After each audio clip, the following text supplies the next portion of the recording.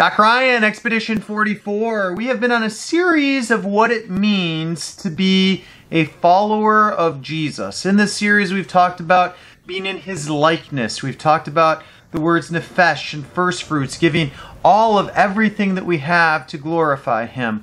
Well, today I am going to bring some friends onto the camera that are pastors and kind of talk about what this means within their ministry of the church to do this. But before I do that, I want to just speak to you a little bit about New Testament thinking in following Jesus. So John says, if we claim to be in Christ, we must walk as He did. Now, this is extremely controversial because, as you know, I have a lot of traditional Messianic Hebrew friends, and they would actually say that we possibly need to continue to practice much of the law because Jesus did that. So that's not what today's film is, but I'm going to leave you with that to think about because it is going to kind of come into play here.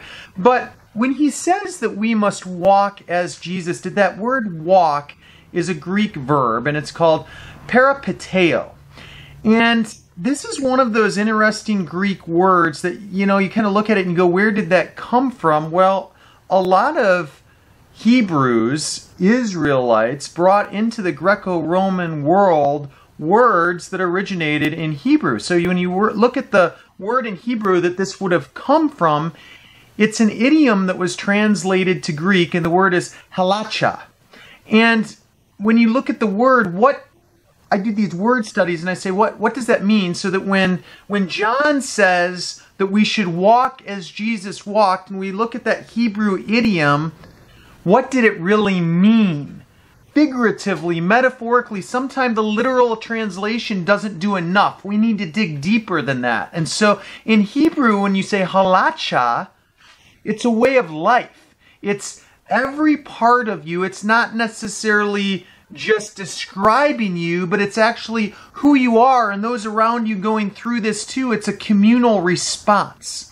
It's very similar to Expedition 44. The 4 4s here kind of are reminiscent of a full portion of living, a full portion of asking God to give you a double portion of what is already good, what is already maybe considered perfect, that you are looking for more because you are set apart as a royal priesthood, kadosh. And so this word, halacha, is similar because it's taking what people would say is the way that Jesus lived, but also saying it's so much more than that. It's complete thinking of living for Jesus that should influence every little part of what you do, your actions, your friends, your calling in life, every little part that you are, and communally all that you're surrounded with.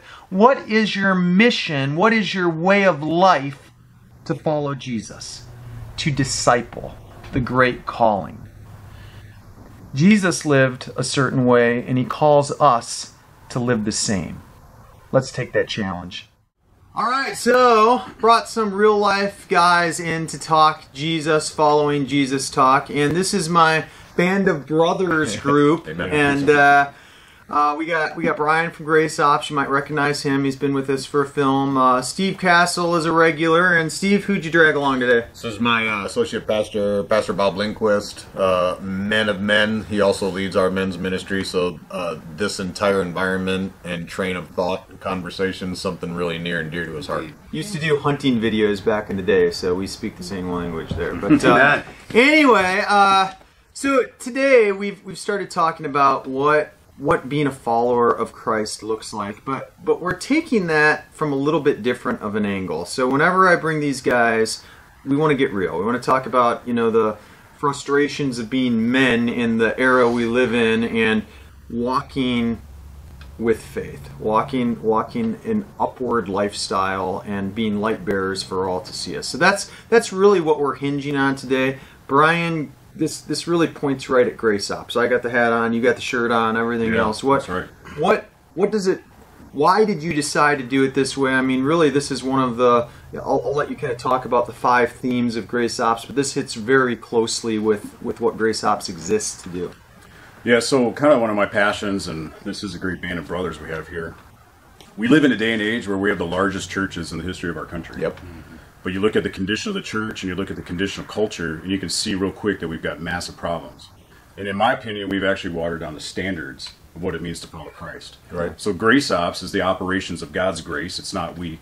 It's really strong. And grace is actually training us. I want to make a shirt, instead of those shirts that you see, Saved by Grace, I want to make a shirt that says Trained by Grace. You know? Because God's grace is training us and equipping us and empowering us to actually live upright, self-controlled, and godly right here and right now. So that's our passion, is to promote really the virtue and the character. I think we lost kind of somewhere along the way, we lost what it means to actually follow Christ. There's so many people that claim a belief in God or an affiliation, but we've kind of separated or divorced it from the, believing and following actually are together in the heart of God. But when we divorce it as a culture, and I think that's kind of run into all kinds of problems.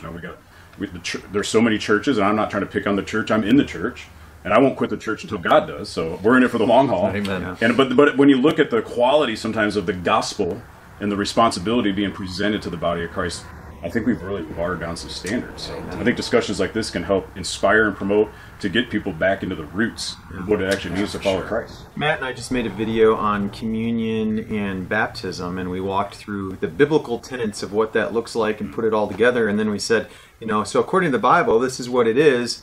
Now, look at your churches and how many of us are actually emanating the way the Bible says to do these things. And I think, when Paul says to, some of you guys shouldn't even be here, don't come anymore. Like, if we said that to our churches, if you can't walk the walk, then don't come. Would we have a church left in this day and age? It's a super tenuous subject matter, because obviously all of us have been touched by the love and the goodness of God, and by the amazing internal operation of the salvation that has been granted us by the death and resurrection of Jesus Christ. And so we want to bring as many people into that encounter and into that experience as possible. We are literally propelled forward by that, like Paul said, he's compelled by the love of God to go and do it. But there's also this double-edged sword aspect to this, that there's a ton of people that are not going to be able to walk it out. One of the things that is really phenomenal for some of us to really drill down in and to come into grips with is that when Jesus himself, the head of the church, the author of salvation, wrote to the 7 churches in the book of Revelation, there was one thing that he said in common to all 7 churches. Now, he did tell 5 of them to repent, and he asked 6 of them to get right. But one thing he said to all 7 churches, or you could say this, if Jesus was writing a letter to the church today, we know for a fact that this would be part of his language. He said, to him that overcomes. To him that overcomes. And this is not something that a lot of people have embraced in their Christian life. Right, yeah. Where they literally have gone into tenuous subjects, gone into battlefronts, gone into places where they've had to work out their salvation in fear and trembling and overcome. There is a lot of people that are bowing down to society, to politics, to money, mammon. There's a ton of things that people are laying down their lives for, and not taking up the cross and walking up the hill of Golgotha. And Jesus said, to him that overcomes, you've got to beat all of society. You got to beat all of the influences against you, against your marriage, against your family. Those are the people that are going to find themselves in proper right standing with the head of the church. Yeah, indeed. There's a concept in business, the niche. Am I saying that right, Doctor? Close enough. The niche, or the niche, whatever that word. They say to define your niche so well that only you fit in it. And I think Jesus did that really well. I think what you referenced earlier, the apostles did that really well. If you don't fit the criteria of what it means to follow, then in all due respect, we love you, but get out of here. Yeah. It's not for you. Yeah. And there's not enough of that in the church. A man needs to be challenged. And I have a heart for men, because that's why we developed the 5-star charge.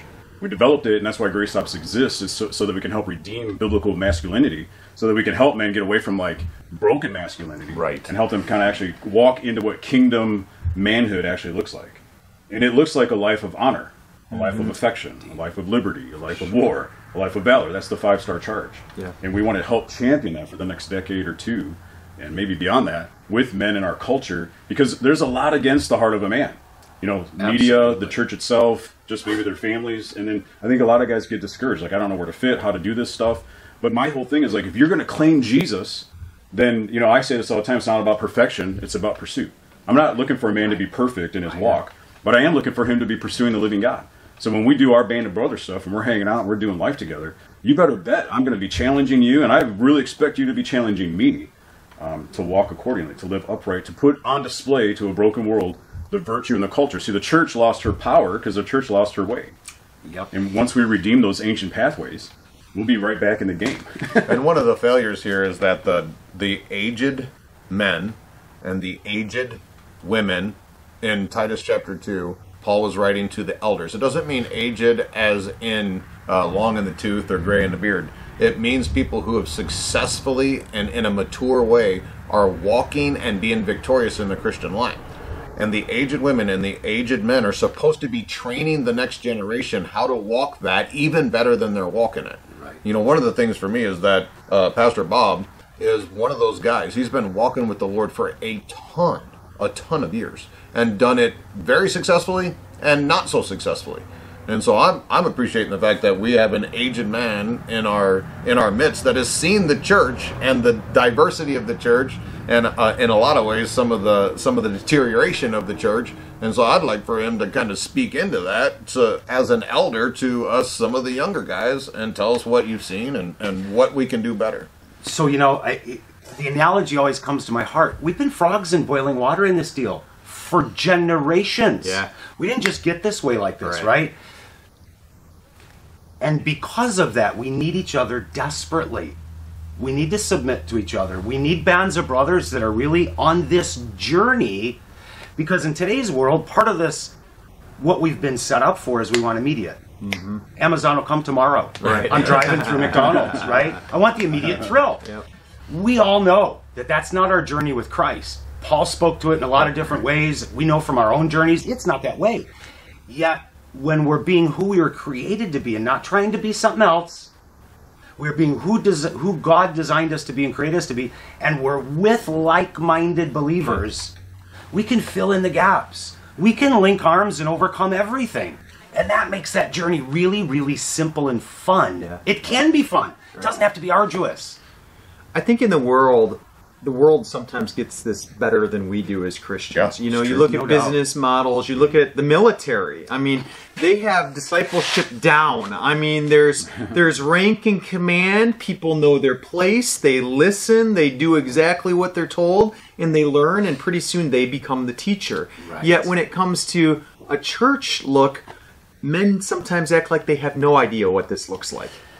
With that comes that word that the world uses a lot, and in the kingdom of God, it's totally different. That submission word. Yeah. And it's such a positive thing. Yeah. Really, truly, it's such a positive thing for It's a cuss you. word. It's a cuss But word. it is a cuss word Don't out you there say amongst, especially with men. Well, I'm not submitting. I submit to my boss every week, and look Right. at what it got me. Right. Right? It's so different, but it's so desperately needed.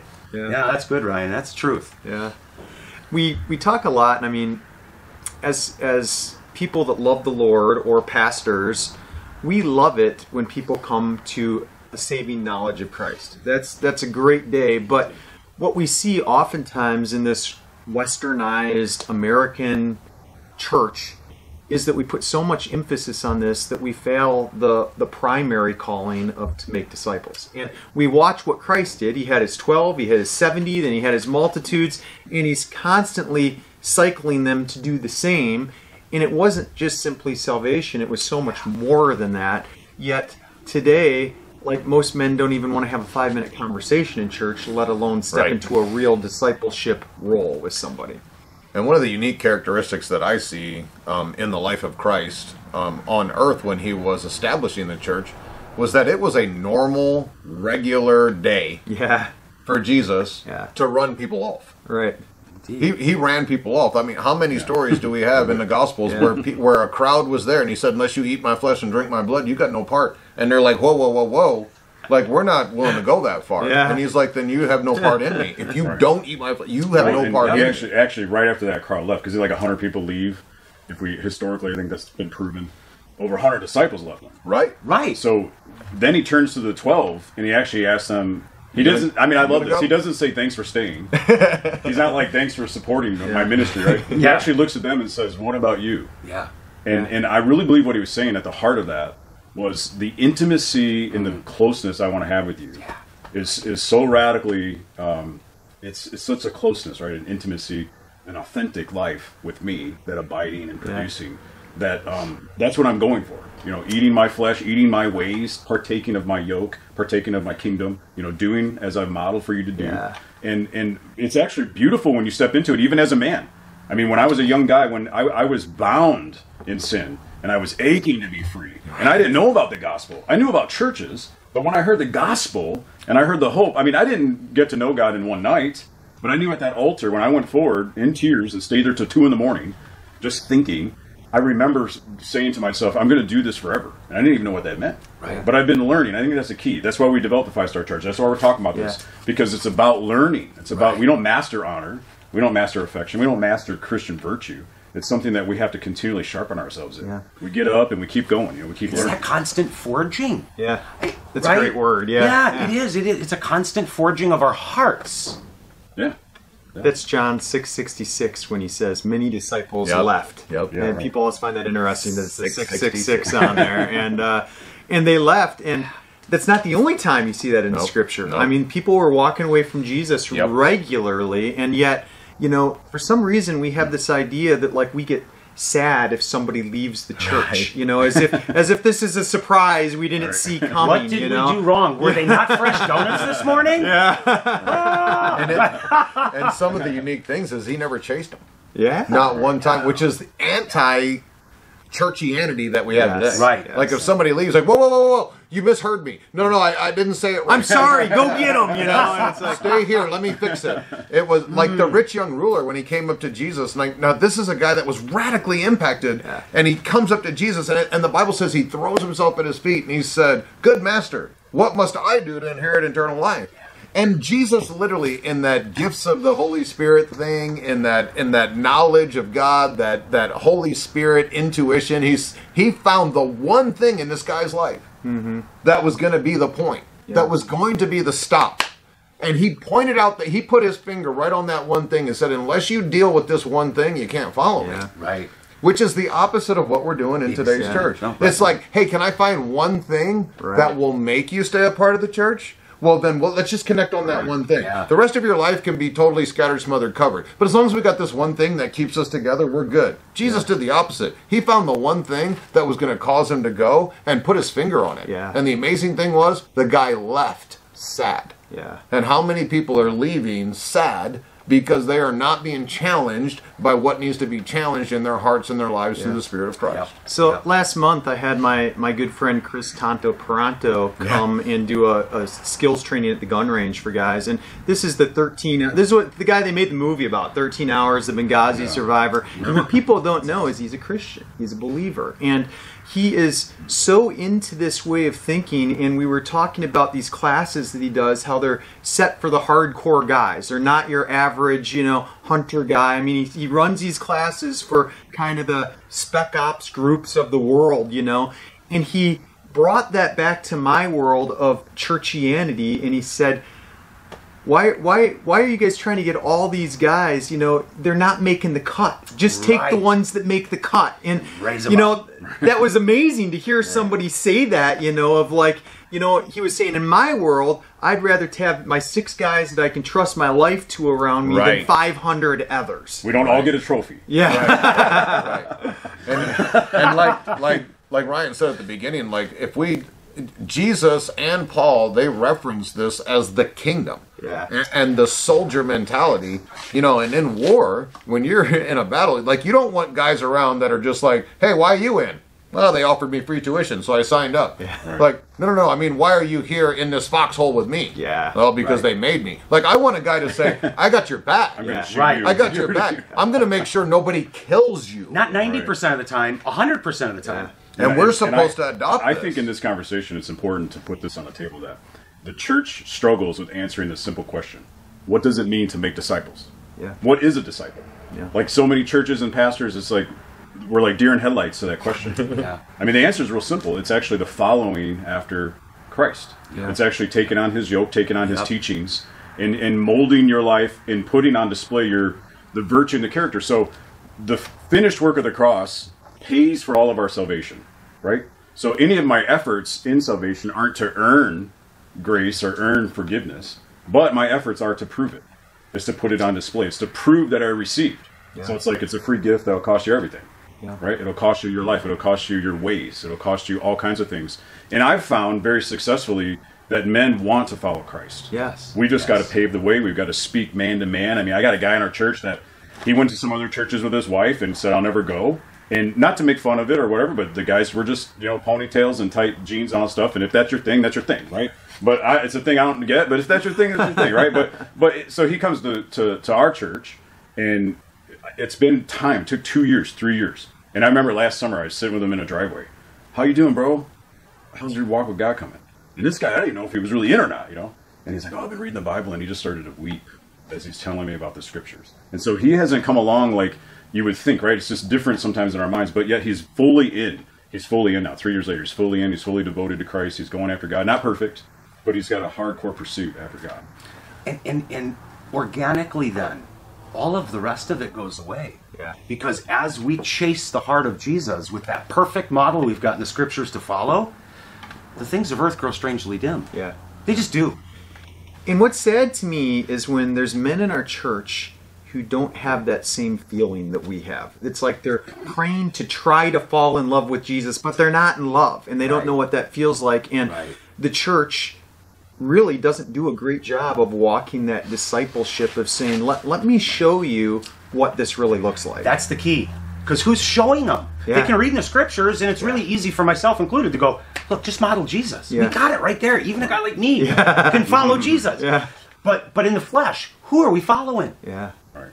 Everybody. Yeah. I mean, Every Paul said, guy's follow got- me as I follow. Right. Right. Follow Example. Christ. And everybody out there, hey, all you guys, you're following somebody. There's some model, there is some picture in your heart and in your mind that makes you, compels you, drives you towards whatever that picture is. You're following something or someone. What we're saying is we followed the one. We found the one. Amen. We found the way, the truth, and the life, and we follow him. So you're already doing this. What we're inviting you into is do it the way you were created to do it. Follow your creator. Follow him. Right. And I think when you take on that symbol of allegiance, when you say this is what I'm all about. I'm going to follow Jesus with my nefesh, all that I am, every little part of me, everything he's given me. I'm just going to not look back, and I'm going to go for it. But not only that, I'm going to start taking the 3, the 12, the 70 behind me, and I'm going to teach them to do the same thing. And I'm going to start with my family. That's one where we fall short all the time. Indeed. Yeah, Jesus told us to go make disciples. The word disciple, the root word is discipline. So to go make disciplined ones of all nations in Matthew 28. He said, go make disciples of nations. And so we are supposed to literally be bringing nations into discipleship or into discipline. And we are having a hard time making disciples of our neighbors. We're supposed to make disciples of nations. Let alone our own family. Don't go there. And we're struggling with our neighbors. We're even struggling with our own children. Yeah. And I think it's because we have a whole jacked up model that thinks that Christianity is like Pastor Bob says all the time. It's like monkey butt powder. And you're just like, hey, take a little dabble, do you, Sunday morning. Try not to drink or cuss or chew or go with those that do. Like, that's not the model. The model is to be a son of God and affect influence on this planet. Now, there's something really interesting here. In the Old Testament, when covenants are established, most of them deal with becoming nations, but they're established, this is really important, to brothers. And so it starts with the band of brothers that build the covenants from there on. That's right. That's awesome, yes. Yeah, and I think of, I'll give you an example of honor. So Jesus in the Garden of Gethsemane, he's at the point where he's having this is a bad moment, right? He decides, I don't want this cup, I don't want to go through with this. He's asking God to take it from him, right? The cross. And then he makes this powerful statement, which I believe is one of the most mature things for all men, for all believers, as he says, but Father, not my will, but your will be done. Right. So that's how we enter into discipleship, is the will of the Father being done in our lives. Now, Jesus goes on to die, obviously we know that. And then later on the scripture says that God gave him the name that was above all names. Yeah. So Jesus, when he honors the Father by the way he lives, right, there's that virtue. I'm going to put high esteem on my Father in heaven. I'm going to place worth and value on who he is and what he loves. And my obedience to him is even more important than my own life. So when we do that as men, we do get rewarded. And that's why living a Christian life and living with virtue and godly character, there is massive amount of rewards in your families, in your marketplace, in the spheres of influence that you're called to like impact. Yep. It's worth living a life of godliness. And so Jesus modeled that. You know, what I started with was for those that overcome.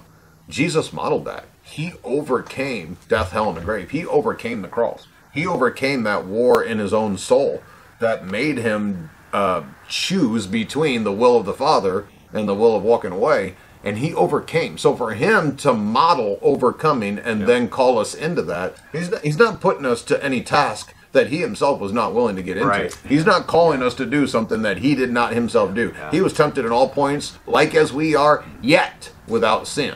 So when he's calling you to this life, he's not just saying, hey, do something.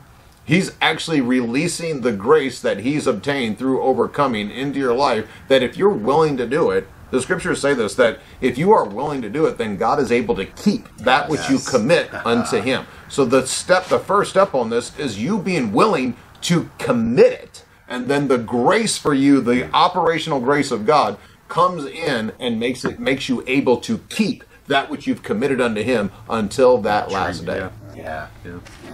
Good stuff. We continue these conversations both on Expedition 44 on YouTube and also Grace Ops podcast. So you might be listening from either of those right now. But if you haven't tuned into the other one, we'll encourage you to do that because we are all talking kind of the same language and out there to accomplish the same thing. So I hope you've gotten something out of this. If you are interested in this and you want to bring this to your church but you're not sure how, look up Steve Castle Ministry. There's a lot of good stuff in there too. May God bless you and keep you.